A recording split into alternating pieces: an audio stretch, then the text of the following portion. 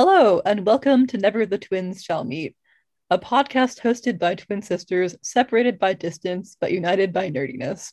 I'm your host, Pi. And I'm your co host, Lulu.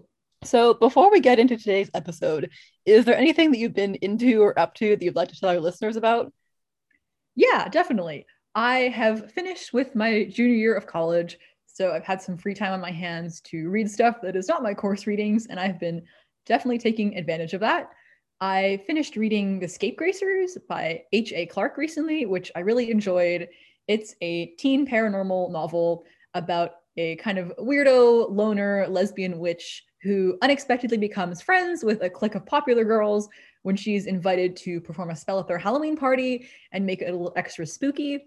It's very fun. It's kind of about like friendship and coming of age, but like with a healthy dose of magic and also some witch hunters. Also, the main character had a pair of dads who ran a goth antique store that I really enjoyed. It was pretty fun, and I think we might do an episode on witch books in the future. So if the idea of a book about teen witches running around causing havoc appeals to you, maybe stay tuned for that. I'm currently reading The Scapegracers and really enjoying it, so I second our hopeful plan of maybe doing a witch episode at some point. Since it's Pride Month when we're recording this, but probably not when this will be released, I've been making an attempt to read a number of books by LGBTQ creators, and I read the graphic novel Queer as All Get Out 10 People Who've Inspired Me by Shelby Criswell. It's kind of part memoir, part exploration of broader LGBTQ history, and it's pretty much what it sounds like. It's the author talking a little bit about their life and their journey to coming into their identity, but also historical figures that they have looked up to who are either well-known icons or less known members of the LGBTQ community. I really liked it because I like learning about history. And also there was a good number of historical figures that I hadn't heard about. So it was also very informative. And I also just finished reading a great novel, which was The Heartbreak Bakery by A.R. Capetta. It was about a non-binary teenage baker who, after a really bad breakup, bakes a batch of brownies that makes everyone who eats them break up and has to run around trying to fix the damage that said magical brownies caused. It was really lovely and heartwarming. It's basically a love letter to queer communities and self-discovery and the power of baked goods. The only problem with it was that it made me very hungry. So if you're going to read it, I would suggest you read it with like a very tasty baked good in hand. I really liked it though. I read it on your recommendation and it was a great read for Pride Month. So it was just good times all around. Is there anything that you want to highlight before we start talking about the more general episode? Well, in our last episode, I said that I didn't like books about haunted houses, but I think I may have to backtrack on that because I recently read one that I actually really enjoyed. I read The Widow of Rose House by Diana Biller, which is a historical romance novel set in Gilded Age New York. And it's about a widow with a scandalous reputation and an eccentric professor who team up to try to uncover the secrets of the ghosts haunting a really old house that one of them owns. And I actually really enjoyed the ghosts in it. It was spooky, but not so spooky that I was lying awake at night being like, what if there are ghosts? And the romance was really sweet, and the setting was also really fun. I love Gilded Age New York. So it was just like overall an enjoyable book. And I did, in fact, enjoy reading something with horror elements. So you know what? People can change, actually. It's growth. I also read the first two books in the Rooks and Ruin trilogy by Melissa Caruso, The Obsidian Tower and The Quicksilver Court, which are a part of a high fantasy series about a mage who kills everything she touches, which is unfortunately a bit of a problem for her because she's also a diplomat. So there's a lot of fantasy intrigue and political drama and evil magic and desperately trying to keep people from backstabbing each other when you can't actually touch them, and some plot twists that maybe gasp out loud. Unfortunately, the third book in the trilogy is not out yet, so I'm just like sitting here waiting for it so I can finally resolve that big cliffhanger ending. But I overall really enjoyed it. It was a great series. Also, because it's Pride Month, I read a memoir, Something That May Shock and Discredit You by Daniel Lavery, which is kind of a strange experimental memoir told through a series of slightly interconnected essays about being trans and religion and life and growing up. And it was often very funny, but it also had a lot to say. And I found the experimental format super interesting. So that was just like an interesting read. And I've been trying to read more nonfiction lately. So I just enjoyed reading that. And speaking of things that are strange, I have also been watching the TV show Legion, which is very, very loosely based on X-Men comics, but is mostly about people having extremely bizarre adventures in the astral plane. And it's quite good, but I do understand what is going on in it, which is not all of the time. Yeah, sometimes you try to explain the plot of that TV show to me, and I just kind of have to nod my head and be like, I'm sure that makes sense to you, but I don't understand anything you're saying right now. Speaking of things that are strange, or might not make sense, or involve secrets, this episode we are going to be talking about thrillers, which is kind of new territory for this podcast. We have talked about some novels with mystery elements, but there's usually been like a big dose of magic alongside the murder stuff. But we're going to be talking about two straight up mysteries with no wizards or magic. And those are Bad Things Happen Here by Rebecca Barrow and I Killed Zoe Spanos by Kit Frick. They're two young adult thrillers that also coincidentally involve communities of rich people and dead bodies being found in bodies of water that kick off murder investigations. Also, they both have very on the nose titles. This is the new genre for this podcast, so I'm excited to expand our horizons and talk about new stuff. Bad Things Happen Here is also a particularly exciting book for us to discuss on the podcast because we got an advanced copy of it through the publisher. So thank you, Simon & Schuster Children's Publishing. Yes, thank you. It was really exciting to get a copy of this book, and we both had a really good time reading it. For a little bit of context, actually, Bad Things Happen Here is Rebecca Barrow's first foray into writing thrillers, but both of us are actually huge fans of her previous novels, which are You Don't Know Me, But I Know You. And that's more of a coming of age story about an adopted girl navigating teenage pregnancy. And This Is What It Feels Like, which is about a group of ex-friends who reform their band for a competition. So we were very excited when Simon & Schuster reached out and was like, would you like an advanced reader's copy of this book? Because it was definitely on my radar because I was excited to see Rebecca Barrow branch out into a new genre. And thankfully, we both really liked it.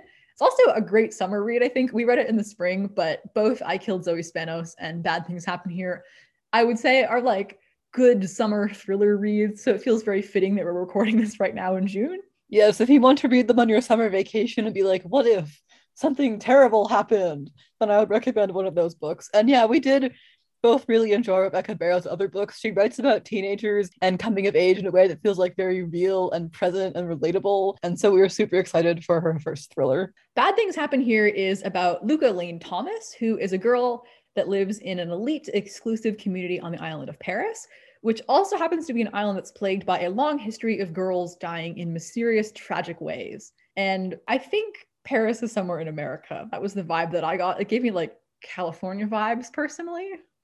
Yeah, Rebecca Barrow is British, but from the way the characters talked and the way the setting was described, I think it's supposed to be somewhere off the coast of America, like one of those islands that's mostly inhabited by like rich white people who want a summer getaway from the city. The setting is really well described. I think we'll probably talk about that a bit later. So Luca, who is a year-round inhabitant of Paris, her best friend drowned 3 years ago, and she's still haunted by her death at the start of the novel because it was ruled an accident, but Luca has always felt like there was more to it than that and has kind of felt like people just brushed it off and closed the case just so they could close the case. And because there's this long string of girls dying in unpleasant but unrelated ways in Paris, there's sort of these rumors that the island is cursed. And Luca firmly believes that her best friend Polly's death was the result of a curse, not just an accident. And she is not willing to like forget about it and move on with her life the way that everyone else is. Luca is also somewhat of an outsider in Paris because she genuinely believes that there's some kind of curse, and not all the characters do. Some of them jokingly believe in it, but also just because of who she is. She's also an outsider because of her identities as a Black, fat, queer, and mentally ill girl. She has anxiety and depression, which play a pretty big role in the book. And Paris is mostly an island of rich white people who would really rather not think about the disturbing stuff that's happening on their island. So Luca doesn't quite fit in because of who she is and also what she believes about her friend's death. Luca's mental health is a pretty big part of Bad Things Happen Here, but I thought it was handled really well. I think I don't read a ton of thrillers, but I do occasionally dip into the genre because I'll pretty much read anything. And I think I've definitely read thrillers that are like, ooh, this person is mentally ill and it means they're unstable and unreliable and like evil and like use mental health as a plot twist. But I feel like in the case of Luca as a protagonist, it feels like her anxiety and her depression are legitimate parts of her character that are handled very sensitively. Like, she is coping with her mental health because she's on medication and she sees a therapist, and like she's not considered like unreliable or unstable by the narrative because of her mental illness, but it's also like something that she has to deal with that she knows can't be cured, but she can live with it. And I thought it was like a nice contrast to some other thrillers that I've read that I won't name because this is just sort of like a broad trend, not one specific book, where someone's mental illness might be used as like a twist or a way to prove that the character is unreliable. Like with Luca, it's just an aspect of who she is and something that affects her life, but something that she's learned to live with. So I thought it was like a very sensitively handled and nuanced aspect of the character that seemed like it came from like a place of genuine authenticity and like a desire to represent mental health in a sensitive way, as opposed to just be like, gotcha, the main character of this might not be reliable because sometimes she gets really sad. So I thought that was like a good part of this novel that I personally really appreciated. Yeah, I definitely agree with what you said. I've definitely read thrillers that use mental illness in a very sensationalizing and offensive way. Like they're like either like the main character is mentally ill and therefore we can't rely on anything they're doing, or like plot twists, other characters mentally ill, that suddenly means they're actually evil. But this book very much does not do that. Bad Things Happens Here's take on mental health felt a lot more nuanced and realistic. Characters in the book might doubt Luca's opinions or thoughts because of her mental illness, but the narrative itself never feels like it's trying to imply that she's unreliable or bad because she suffers from anxiety or depression.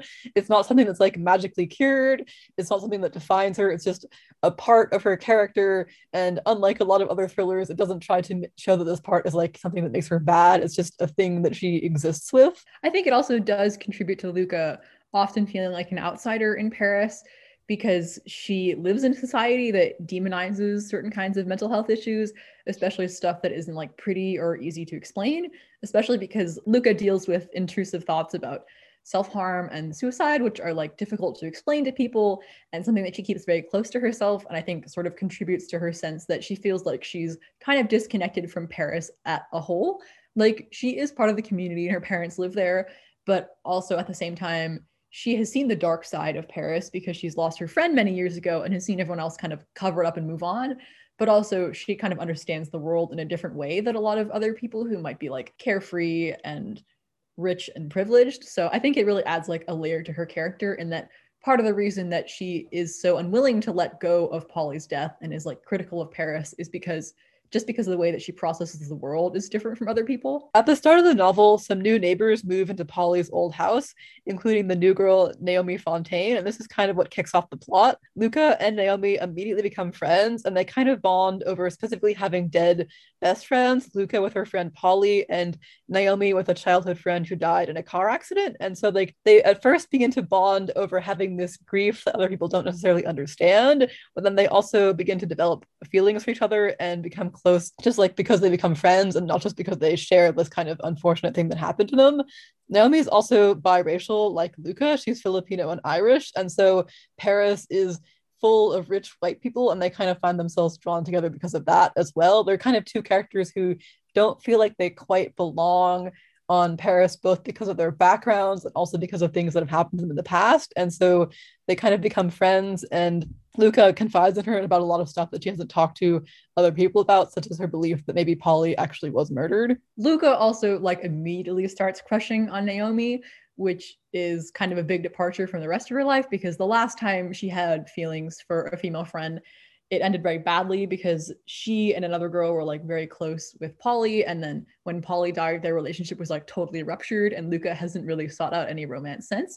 But with Naomi, Luca finds someone who kind of understands her grief and knows what it means to lose someone who's really close to you, and also like starts to kind of open herself up to romance in ways that she hadn't for like a really long time. But the plot is like very properly kicked off when Luca's older sister, Whitney, doesn't return from a party one night and she's found murdered the next morning.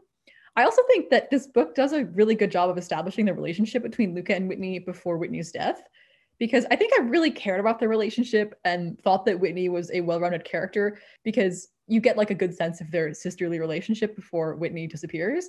So even though I knew that Whitney was going to die because it was in the description for the book, it's still kind of shocking and upsetting, even though you know it's coming, because you see how much Polly's death years ago has affected Luca, and losing Whitney like really tears Luca apart again. And yeah, oof, yeah, this novel definitely like gives you some strong emotions. It's not just like someone has been murdered and we're going to cleverly figure out who it could have been. Like it's very much a book that grapples with characters' grief over people they've lost and like what it means to lose someone in a really violent and unexpected way. Yeah, I knew from the very beginning of this book that Whitney was going to die because the description says that Luca is intent on finding out the secret behind the curse after her sister dies. But you end up caring about Whitney and Luca's relationship so much because Rebecca Bear does a really good job with their banter, and she kind of shows the way that the sisters support each other and how they get along and how sometimes they argue, but they still care about each other a lot. And so it's just far enough into the book that you've gotten really attached to Luca and Whitney's relationship, and then suddenly she's found murdered, and it's really shocking and really sad. I think there was one particular bit that I thought really nailed the sisterly relationship. And that's when Whitney tries very unsubtly to be kind of a wingwoman for Luca at a party because she knows that Luca is like immediately crushing on Naomi. And Luca is super embarrassed by how obvious her sister is and calls her after the party when they like have gone to different places and leaves kind of a joking voicemail being like, please don't try that again or I'll have to kill you. And she means it in like a very joking and annoyed way. And it felt very realistic to the way that sisters will like sometimes clash and like jokingly say mean things to each other, but ultimately love each other.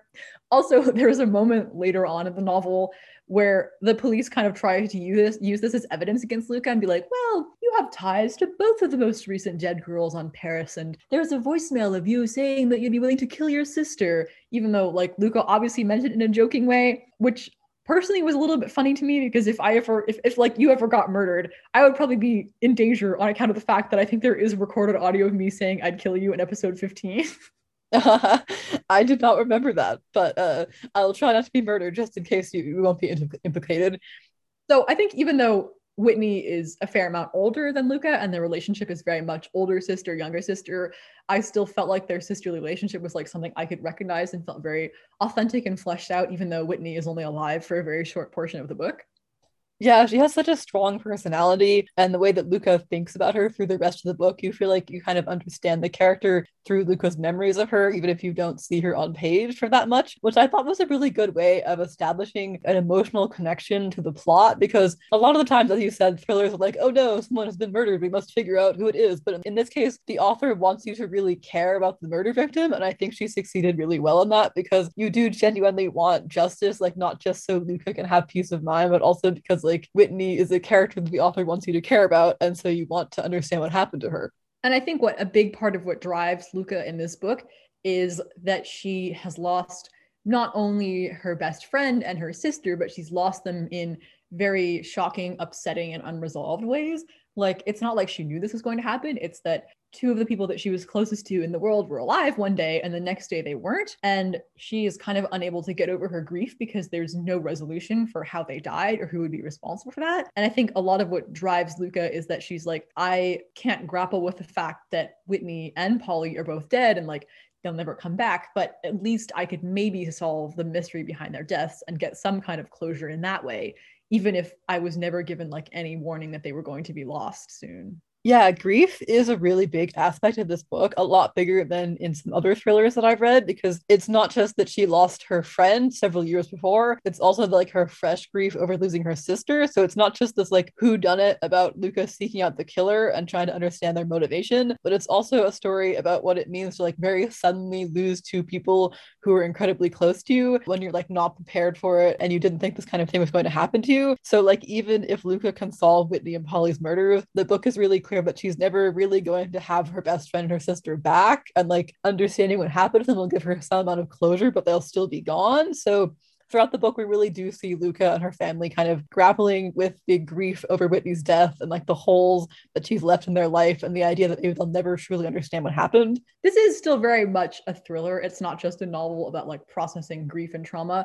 There is mystery and secrets and plot twists and stuff because as Luca starts investigating her sister's death, she starts uncovering a lot of other secrets on Paris that certain people want to stay buried. I think it's very much the kind of thing where one death kind of like pulls on a string and then starts unraveling the whole thing, and suddenly you realize that Whitney's death is tied to a lot of dark secrets on this island, which is like my favorite kind of murder mystery, which is like when one murderer starts uncovering a much bigger conspiracy and you can kind of see these seemingly unrelated things kind of being drawn together. Especially, I think it works well on the island setting, which maybe we'll talk about in like a second once we just get past plot stuff. I think the setting is why the conspiracy works so well, because Paris is like this really insular, tiny community where everyone knows each other. And so all of these secrets that Luca is learning, like she knows the people who have these secrets, and she's seeing how like what this person knows connects to Whitney and what this person did connects to her sister's death. I really enjoy, as you said, a kind of murder mystery conspiracy where one person's death starts uncovering like a whole host of other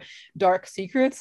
And the rich people in this book have a lot of secrets they would really rather not have come to light. Especially because Luca doesn't trust the cops on Paris, so she ends up doing a lot of unofficial investigating on her own. She thinks that they're both incompetent and corrupt, which is like pretty true. So I think a lot of thrillers do this as an excuse to have the main character investigating on their own so they can like drive the plot forward. But I think also this book is sort of like critiquing the system of policing and is like, who do these systems really benefit? And are the victims in this book people who would really be investigated that much, especially when Paris wants to keep its like squeaky clean image? Because Paris has this long history of girls who drowned and died in house fires and were murdered in back alleys. And Luca kind of thinks these are all part of the Paris curse. And they're really all deaths that have just been brushed under the rug because Paris wants to keep his image of like this perfect, serene seaside community. So they're kind of like, well, that was really tragic, but that was just a sad accident. So we're going to call this case closed and move on and hope that nothing else bad happens. But Luca kind of sees past that veil and is like, there's something dark at the heart of Paris, and I'm going to find out what it is. Yeah, I think this book does a really good job of kind of critiquing the system of policing that's present in the book. Like you said, a lot of thrillers will have the characters do an investigation on their own in order to make the protagonist do something. But in this case, it really does feel like the only way that Luca will get any kind of justice for what's happened to Whitney and Polly and all the other girls is if she investigates on her own, because we see pretty early on that the police are really not that interested in figuring out what happened to Whitney. They're like, she was a Black girl who went to a party and stayed out late and was drinking. Like, obviously, whatever happened to her is her own fault. And like, Polly's death was just like an accident. We don't need to talk about it anymore. And oh, Luca is her sister and she's mentally ill. This makes her a suspect. So you see all the ways that the police on Paris are immediately jumping to conclusions and trying to cover things up, and they don't want to understand the truth. They just want everything in Paris to like seem perfect and beautiful and serene, even if it's not. And I just thought it was very effectively done. Like, you feel the injustice and anger that Luca has towards the fact that these people who are supposed to be saving these girls and finding out what happened to them aren't actually doing anything at all. So it doesn't feel like Luca is investigating just because the plot needs her to. It feels like the book really understands that like there's no other way that this will be solved if Luca doesn't do it herself. I also have mentioned that Luca thinks that there's a curse haunting Paris and that's the reason it kills girls. But I don't think it's a spoiler to say this because we said this at the start of the episode. This isn't really a supernatural book.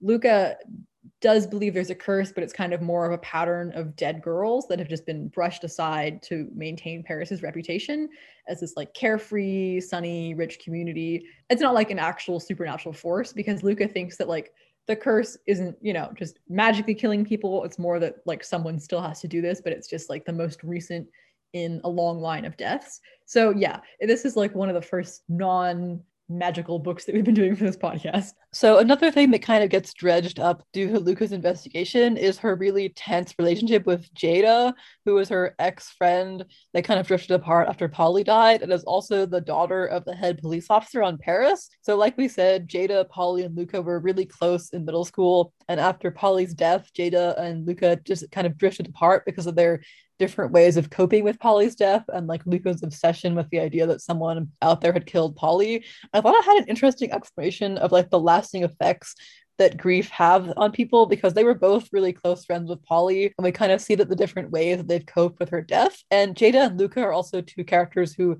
both don't really quite fit into society on Paris, but in different ways, because Jada isn't rich. Her dad is the head of police, and that's why she's on Paris, not because her family is super rich. And Luca is a Black queer girl. And so the different ways that they don't fit into society are also kind of what ended up driving them apart as well. And so through this kind of complicated relationship, we see more about like what fitting in on Paris society does to people, and also the different ways that people on Paris have reacted to these tragic deaths. It was an interesting relationship. I didn't really know anything about the other characters in this before I was going in, especially since we were reading an advanced reader's copy. So I didn't really have a ton of expectations other than island setting with some murder. But I found Jada and Luca's relationship really interesting. The way that they have these kind of old wounds between each other that have never really healed, and the way that they both are kind of mad at the other person for being able to fit into Paris in ways that they can't, because Jada is lower class than Luca, but she's white, which makes it easier for her to like fit in some ways. And Luca is able to kind of navigate the world of rich people more easily, but she's one of the few people of color on Paris and is also queer, and that kind of sets her aside. And the sort of nuanced way that it talks about like who fits in among the families on Paris and who doesn't was interesting, and I thought added a good layer to the story. Also, not to spoil too much of the book, but through Jada's connection to the police on Paris, we see like even more of exactly how incompetent and corrupt these people are, and the lengths that they're willing to go to pretend that everything is fine and that girls aren't dying. So Jada doesn't really get along with Luca, but she also kind of understands that there's something bad going on, and that if they want to understand what's happening, they have to do it themselves. Luca is also quite infatuated with Naomi from like the very first moment that they meet. And I think their budding romance is another part of the story. At first, it's like kind of uncomplicated, but of course, this is a thriller, so it's not exactly like sweet summer romance all the way through. But that is an aspect of the story that I think I won't say too much on, because this book, when we release this episode, will have just come out. So I think we're gonna hold back on talking about actual spoilers in this. But I thought it was interesting where Luca and Naomi's relationship went, because at first I was like, oh, this is cute. And then I was like, oh, no, this is a lot more complicated than that. Yeah, I think it's an interesting relationship because, like you said, it seems like a kind of sweet romance. And then the more you read, the more you realize that Naomi is actually a kind of complicated character with a lot of secrets of her own. And they might not necessarily be secrets that are directly connected to Paris, but they still exist and affect her relationship with Luca. So it's definitely like an unconventional romance because it doesn't have the same arc of like two characters meet, they fall in love, everything is good. It's kind of more of characters uncovering secrets about each other. But I did think it was really interesting. And I feel like there aren't a ton of thrillers, at least that I've read, that have like essential romance between two girls. So that was just kind of fun to read about as well. I think it's also a bit of an exploration of how love won't necessarily make everything better, because it's not true that like if you're mentally ill and you find like the right romantic partner, suddenly you'll be happy all the time and everything will be perfect and everyone will communicate well and your life will just be sunshine and rainbows from now on. And meeting Naomi does improve Luca's life. And Naomi is like an important person for her to lean on when she deals with losing her sister, but also Luca is still dealing with like mental illness and grief and losing her sister, and having like a cute romance with Naomi doesn't fix that, even if it is like a positive aspect of her life. And I think sort of another layer to the story is that Luca has parents who love her, but she's also kind of distant with, because they don't really know how to deal with like the messier parts of her mental illness, because they're just like, well, you're on medication and you have a therapist. Shouldn't you be like good forever now? Whereas Luca has a more healthy understanding that you can't really like fix mental illness. You can just kind of learn to live with it and create coping strategies that help you like deal with yourself and issues that come your way better. And I think it's, again, sort of like adding to the nuanced exploration of mental illness in this book that I thought was like really layered and sensitive for a thriller, which is, like I said, kind of a genre where like mental illness can be sort of sensationalized. I think ultimately what I liked most about this book is that although it is a murder mystery and there's a lot of dark secrets and like shocking twists, it still feels really grounded in the characters. They feel like real people. Their reactions to situations feel very real, their emotions, their grief. It feels like a book that's like inhabited by actual people and not like characters behaving in ways as to create the biggest, most shocking twist of all time. It just feels like people living in complicated situations trying to understand grief and mysteries. And I just really liked that because it makes it feel, the stakes feel much more higher. You're much more invested in the characters than you are in like a story where everyone is just behaving in like bizarre and shocking ways in order to have the biggest plot twist. Yeah, that's a great way of putting it. I also think the specific way that this book is written, which is in a very close third person point of view, present tense, I think, which is a little bit unusual for a young adult novel, which are often first person perspective, and like thrillers, I think especially are, but it makes it feel like kind of literary, but also you're very inside Luca's head. So stuff feels very immediate and intimate. So you're not just seeing events unfold, you're really like experiencing Luca's reaction to these events. And I think it makes it feel like she's like a very strong, established protagonist whose emotions are really well conveyed. So I do agree. It feels like it's not just authors being clever and coming up with plot twists and motives and murder weapons. It feels very much like a book where the characters exist to drive the story forward with their emotions and reactions, not just like they're being moved around to like create little plot twists and be like, oh, maybe this thing is true, maybe that thing is true. It feels very like it's grounded inside the characters' minds, like you said. Although that's not to say that I didn't find the plot twists and reveals shocking. There are several in this book that I totally didn't see coming, but in hindsight, I was like, oh no, the foreshadowing was there all along. How could I not see that? So this does have like several really good twists in it. They just feel like natural extensions of the story rather than like things the author inserted in order to make you gasp. Also, I really liked the island setting for this. I grew up by the coast, so I know island communities very well. So, first of all, that was kind of fun to read. But also, I think an island murder mystery is kind of like the bigger version of a locked room murder mystery. And I've been to like murder mystery dinner parties and stuff, and I think they're very fun because it's like someone in this room must be the killer.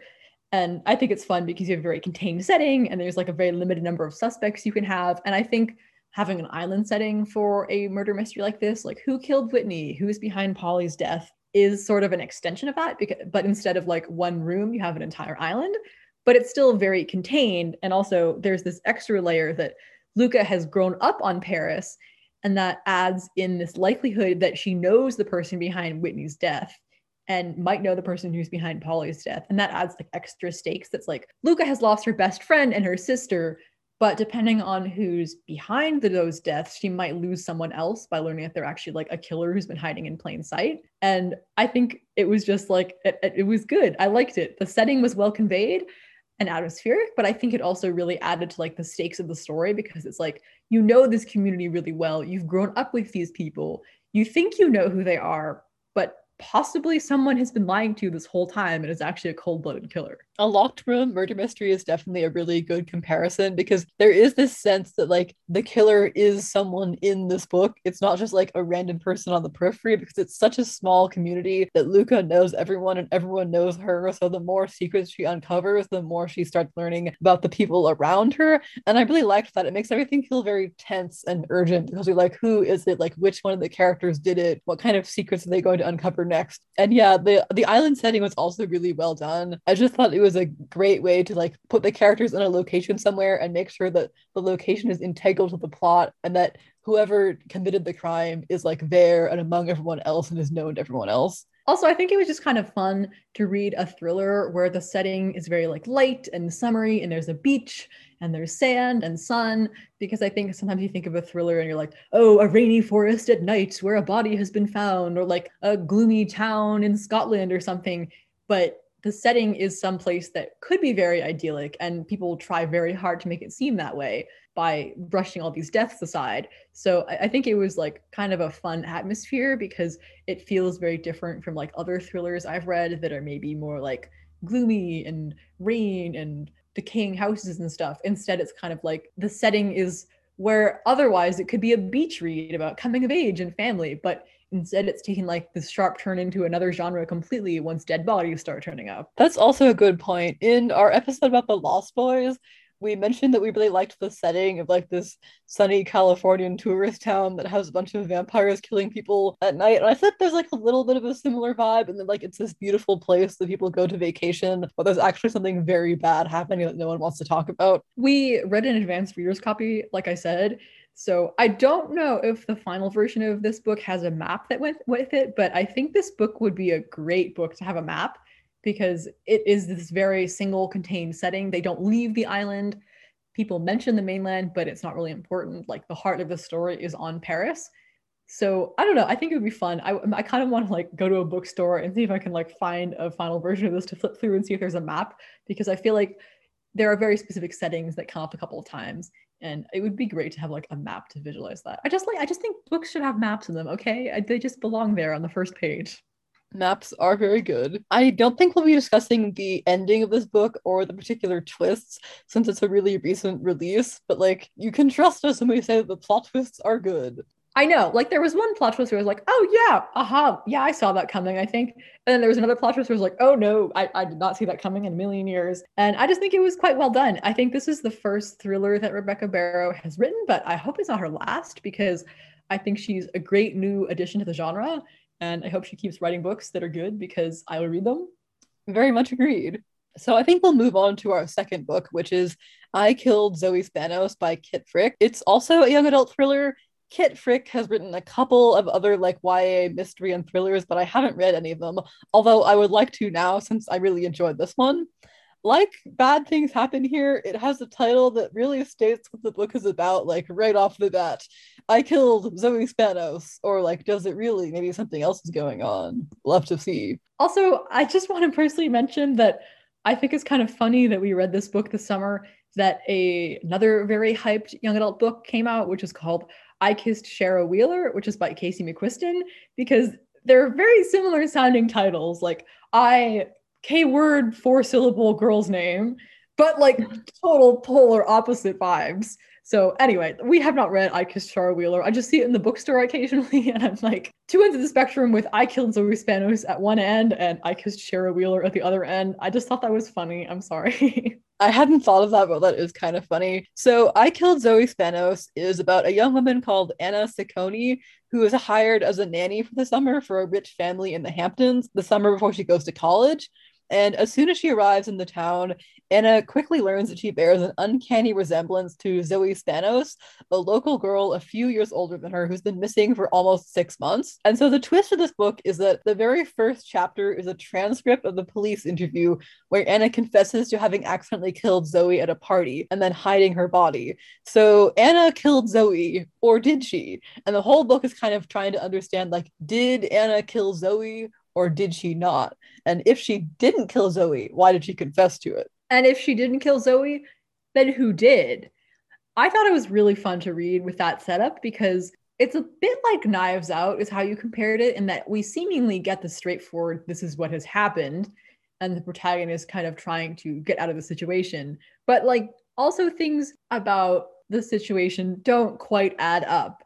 Like Anna claims that she killed Zoe by accident, but there are details that don't quite make sense, and she can't really remember everything that happened. And as you read on, you slowly start to see holes in her theory, and it was just like, it was quite addictive. I read this book in like 2 sittings. This book goes back and forth between Anna's time at the Hamptons and a few months later when she's in jail.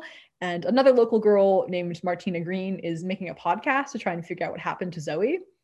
I guess technically Martina made the podcast when Zoe first disappeared and is like revamping it because the trail went dead. But then with Anna's confession, there's kind of new light being shown on the case. Basically, we, a book podcast, are doing an episode about a book with a podcast, which I think is very meta of us. Like you said, I do think that the setup of this book reminded me a lot of the movie Knives Out because you get the reveal, air quotes, of the murderer, air quotes, very early on, but things like don't really make sense. And did the main character really do it? And so the rest of the novel is trying to figure out what actually happened.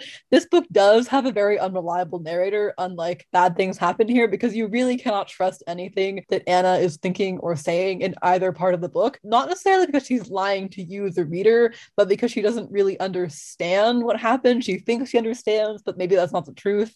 Maybe it is the truth. If it is the truth, why don't details match up? And so, like you said, it's a really addictive read because you just want to understand, like, did she actually kill Zoe? And if she didn't kill Zoe, who did? And why did she confess to it? So I also read this book in like 2 sittings flat. Especially because there are these 2 timelines that are slowly converging. So you have to keep reading on because information gets revealed in one that changes what you think about the other timeline.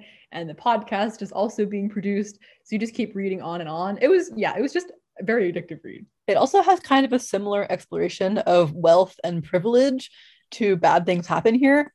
I think the author has said that it's inspired a bit by the book Rebecca because it's about the disappearance of a rich girl and this lower class protagonist who's often compared to her. And there's also this really big, cool house. In the case of I Killed Zoe Spanos, it's Windermere, the home of Zoe's boyfriend, which is a kind of a big rundown manor. And so Zoe is like a rich girl who belongs in this Hamptons town and has lived here her whole life. But Anna is the daughter of a working class mother from Brooklyn, and she's only in this town for the summer because she needs to get paid and have a job. So she kind of starts to see the dark underside of the town and the secrets people are keeping and the fact that it's maybe not the beautiful little seaside town people pretend it is. I've actually never read Rebecca, even though I think it's like right up my alley and I've been meaning to for ages. And I feel like I should after I read this because I thought this was very engaging and I could sort of pick up on the nods to Rebecca in the book because I'm like familiar with the basic premise of that book. But yeah, I think there is also kind of using the vehicle of a thriller to provide some social commentary, similar to how Bad Things Happen Here did that, because obviously there's a lot of class stuff because Anna feels very like a fish out of water in this Hamptons world because she is not from a super rich world, but is now hanging out in the Hamptons, which is like this incredibly exclusive area. And she just feels like an outsider even before people start saying that she looks like this missing girl. There's sort of this sense of uneasiness that she doesn't really belong there. And also another thread throughout the book is that Zoe's boyfriend, Caden Talbot, is Black and was adopted by white parents. And he talks about facing a lot of scrutiny due to his race because there is the like, oftentimes people will suspect the boyfriend of the husband when a woman goes missing, but also Caden kind of gets a lot of undue suspicion simply because of his race, because he is kind of an outsider in this very white town and people suspect him in ways that are unfair. So yeah, I think similar to Bad Things Happen Here, it takes a thriller genre and also like kind of threads it with some social commentary about class and race and what it means for bad things to happen in really exclusive communities and who gets the attention and who gets the suspicion and like the ways that justice can be kind of messed up by privilege. I think the difference between the two books is that in Bad Things Happen Here, the town very much wants to hush up these deaths. And in I Killed Zoe Spanos, Zoe's disappearance and possible death is extremely high profile, and everyone wants to know what happened to her. But the reason they haven't found out what happened to her is, as we learn over the course of the book, a lot of people are keeping secrets about something they knew about Zoe or something that they saw her do or something they were doing on the evening that she disappeared, but they don't want other people to learn about. So it is kind of similar in that there's like this greater conspiracy of secrets people are keeping and things that have happened in the town that they don't necessarily want outsiders to know about. But Zoe is such a high profile missing persons case that everyone wants to know what happened to her. They just don't have the full picture. Also, unlike Bad Things Happen Here, Anna is very much an unreliable narrator, largely because when she was in high school, she was a party girl and would have a lot of blackouts due to drinking. So there was a lot of just nights that she doesn't remember because she was so drunk that she was completely out of it. And also she has kind of these strange senses of feeling like certain parts of the Hamptons are familiar to her, even though she's never supposedly been there. And there's no reason that she should have been familiar with something like the ice cream store or the beaches or the inside of Zoe's house, but she gets these weird flashes that she's been here before. And it's very much a story about not only do you feel like you don't belong in this rich, exclusive community, but you feel like you can't even trust yourself because it's clear that there's something going on, but Anna doesn't know what because she can't even trust herself.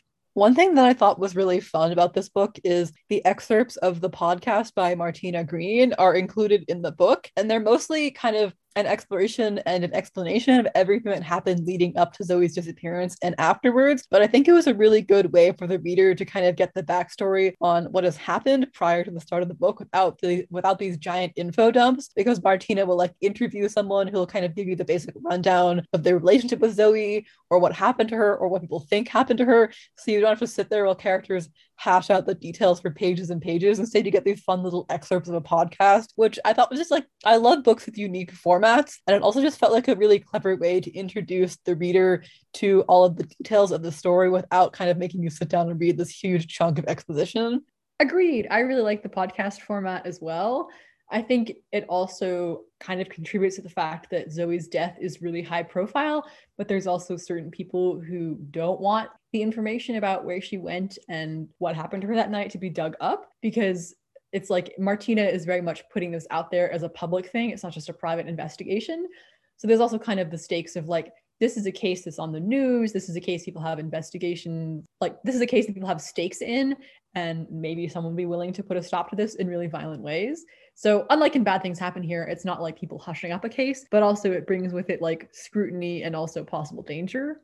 So similar to Bad Things Happen Here, Zoe's disappearance and Anna's investigation, as well as Martina's investigation, immediately start revealing a lot of secrets that people in the town, which is called Heron Mills, want to keep secret. And even though the book kind of pretty much immediately wants you to doubt that Anna actually killed Zoe, you also become immediately aware that there's definitely something going on with Anna herself, because she has all these memories of visiting the town and a feeling that something bad has happened to her a few months before, but she doesn't really remember what. So I actually really enjoy that there's like this sense of uncertainty around the main character. I think maybe it would have felt a little bit cheap if we hadn't already gotten the confession, but as it is, we know that Anna thinks that her memories and her feelings of unease mean something, but you were also led to think that maybe that's not actually true and that she's simply been led down the wrong path. Like we see her in the investigation room with the police, and they're kind of like nudging her and like trying to get her to say things that she's really uncertain about. So pretty early on in the book, you become pretty convinced that whatever Anna thinks happened is not actually what happened to Zoe, which I thought was a really clever way of doing it. Exactly. It's like Anna killing Zoe would be a really neat solution for a lot of people involved, but it's really, we as the reader know it's a red herring from the moment it's introduced, because it's all completely thrown into doubt. Like, what kind of thriller would give away the big plot twist in the first chapter? Like a bad one. And obviously this is a good thriller because you both enjoyed it and we're talking about it on our podcast. So it's complicated, and you really like have to watch the characters dig into it and go past obvious, easy answers to find out the truth of what happened to Zoe. Yeah, a lot of people in the town of Heron Mills would really like Anna to be the murderer, I think, because it's a very easy solution. Like, this outsider came to town, accidentally killed the golden girl that everyone loved, tried to hush it up, eventually was found out. But it's such a neat solution that you immediately know it can't possibly be the truth. And there's a lot of people in town who like are pretty aware that's not the truth, but they don't quite want to admit it to other people. It's very clear there's something going on, because Anna killing Zoe is obviously a huge red herring, but you don't really understand exactly what happened to Zoe or why she disappeared the way she did until much further into the book. I won't spoil who the murderer was, but like with Bad Things Happen Here, I thought it was a really good plot twist that has the correct foreshadowing, but you don't quite see where it's leading until the very end. And then suddenly all the dominoes fall into place, and suddenly you understand everything about the night Zoe disappeared that people don't want to talk about and how that led up to her death. I'm also going to refrain from discussing the ending just because I feel like thrillers, you don't want to know the plot twist, because that's like all the fun is reading up until the plot twist and then being like, oh my God, there it is. But yeah, the last chapter especially made me scream. I thought it was really well done. This book also kind of said cops suck, because we see really early on, like the very first chapter, that they basically coerce Anna into a confession by being like, and then you did this thing, right? And then you did this thing. And then you accidentally killed Zoe and you panicked, right? And even though her story makes no sense, she doesn't remember most of the important details, and some of the important details she does get wrong. So people like Martina Green and her podcast are the ones who are really getting stuff done. I think this book also definitely criticizes policing. I feel like a lot of thrillers do that, but in this case, it also feels much in the same vein as Bad Things Happen Here, of showing that like people don't really want to dig into the truth if it's going to bring up a lot of other secrets. They want a simple and easy solution where they don't have to think too hard about what happened. And I think the reason the podcast is so important in this book is that Martina looks at the details and is like, this doesn't make any sense. And if no one is going to figure out the truth, then I guess I'll have to do it. The podcast stuff actually reminded me a bit of Sadie by Courtney Summers, which is another very good thriller that involves a podcast of someone investigating a girl's disappearance. I think it's fun when people incorporate social media stuff into thrillers, because I think that is very much an aspect of like modern day understandings of like missing people and murder and like stuff like that. So I think that like the mixed media format is both really fun to read, but also like very reflective of like how people navigate the 21st century. Oh yeah, I love Sadie. It's one of my top thrillers. I should reread that sometime. But yeah, I think there's definitely a connection between the podcast format in these two books. And also, there are so many true crime podcasts out there. This book is definitely kind of playing with the idea of like this amateur sleuth who wants to uncover the truth that the police can't uncover. But in this case, Martina is doing it because the police are just like unwilling to go further now that they've gotten a confession, even if they realize it doesn't actually make very much sense. Unrelated, but one thing that I appreciated about this book, in addition to the mixed media format, was that there is no romance, which I thought was a good choice for this book. I have read some books where I'm like, no, I'm not really as interested in the romance as I am like the mystery stuff happening here.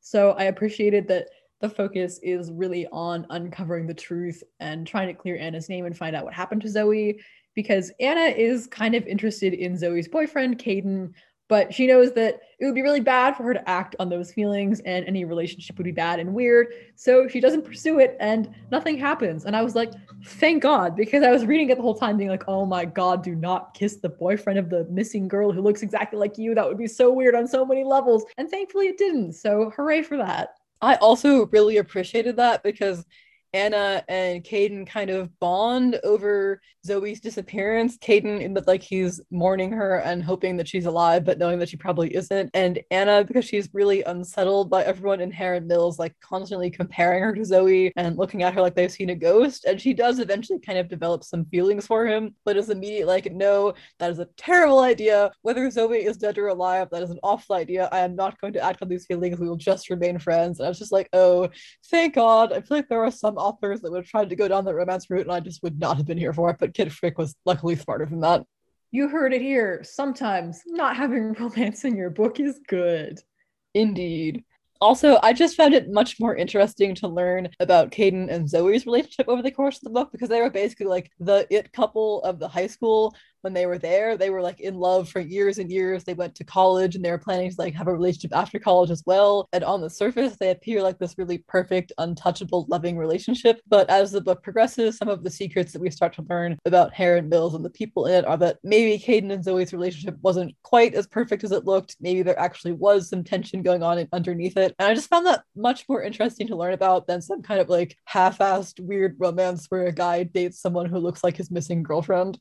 There would be so much going on there. I mean, you could actually do something really interesting with that. And I feel like that may or may not be the plot of Rebecca, which I haven't read yet. But for me, I was just really invested in characters like uncovering the truth. And I kind of was like, Caden seems like a good guy. I don't want him to turn out to be a weirdo and date his missing girlfriend's doppelganger. So I'm glad that didn't happen. It is interesting thinking about these two books in conversation with each other because they are both young adult thrillers. So they're kind of in the same genre and age range. And actually, the reason that we decided to pair I Killed Zoe Spanos with Bad Things Happen Here is that it was like one of the comparison titles being used in the marketing for Bad Things Happen Here.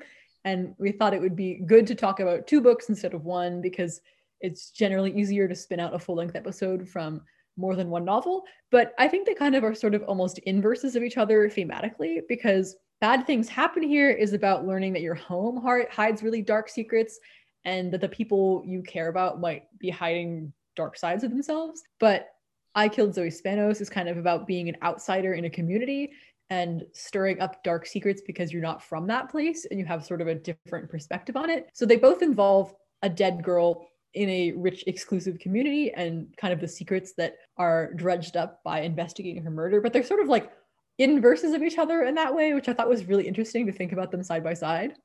That is a good comparison, yeah. And I think another way that they're inverses is that Luca is a protagonist that you don't really doubt. Like, you doubt her belief that there's an actual supernatural curse, but you never doubt the idea that Polly and Whitney were murdered and that there is something else going on in this town. But with I Killed Zoe Spanos, Anna is a really unreliable narrator. And so even if you doubt from the very beginning that she actually killed Zoe, you know that there's something else going on below the surface. And I just thought that was an interesting comparison because I think it can be hard to do unreliable narrators, and I think it can also be hard to do narrators who are utterly convinced that they know what is right and what is true. But I feel like both of these books succeeded at what they were trying to do with those characters.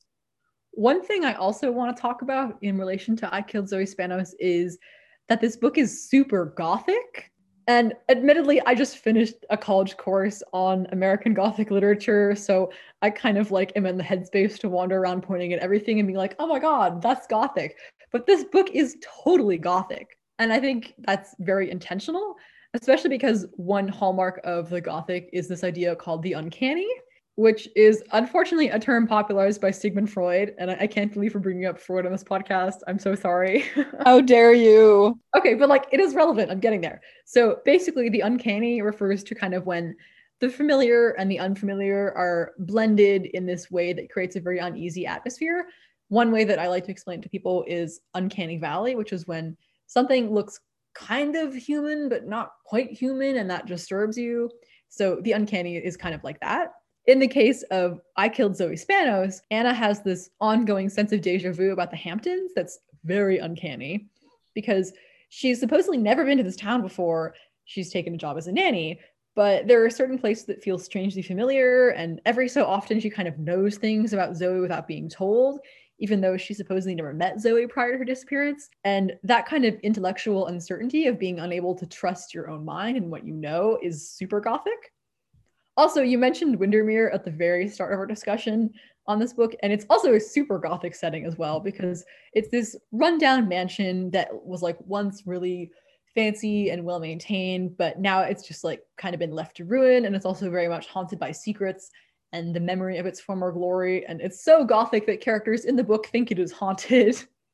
Thank you for that discussion of Gothic. I also had to read about Sigmund Freud and the Uncanny for my class, but I've completely forgotten everything that I read about that article, so that was actually a really interesting comparison that I had not thought of. I think it's probably intentional because Rebecca is supposed to be a pretty gothic novel, and this is kind of drawing on Rebecca.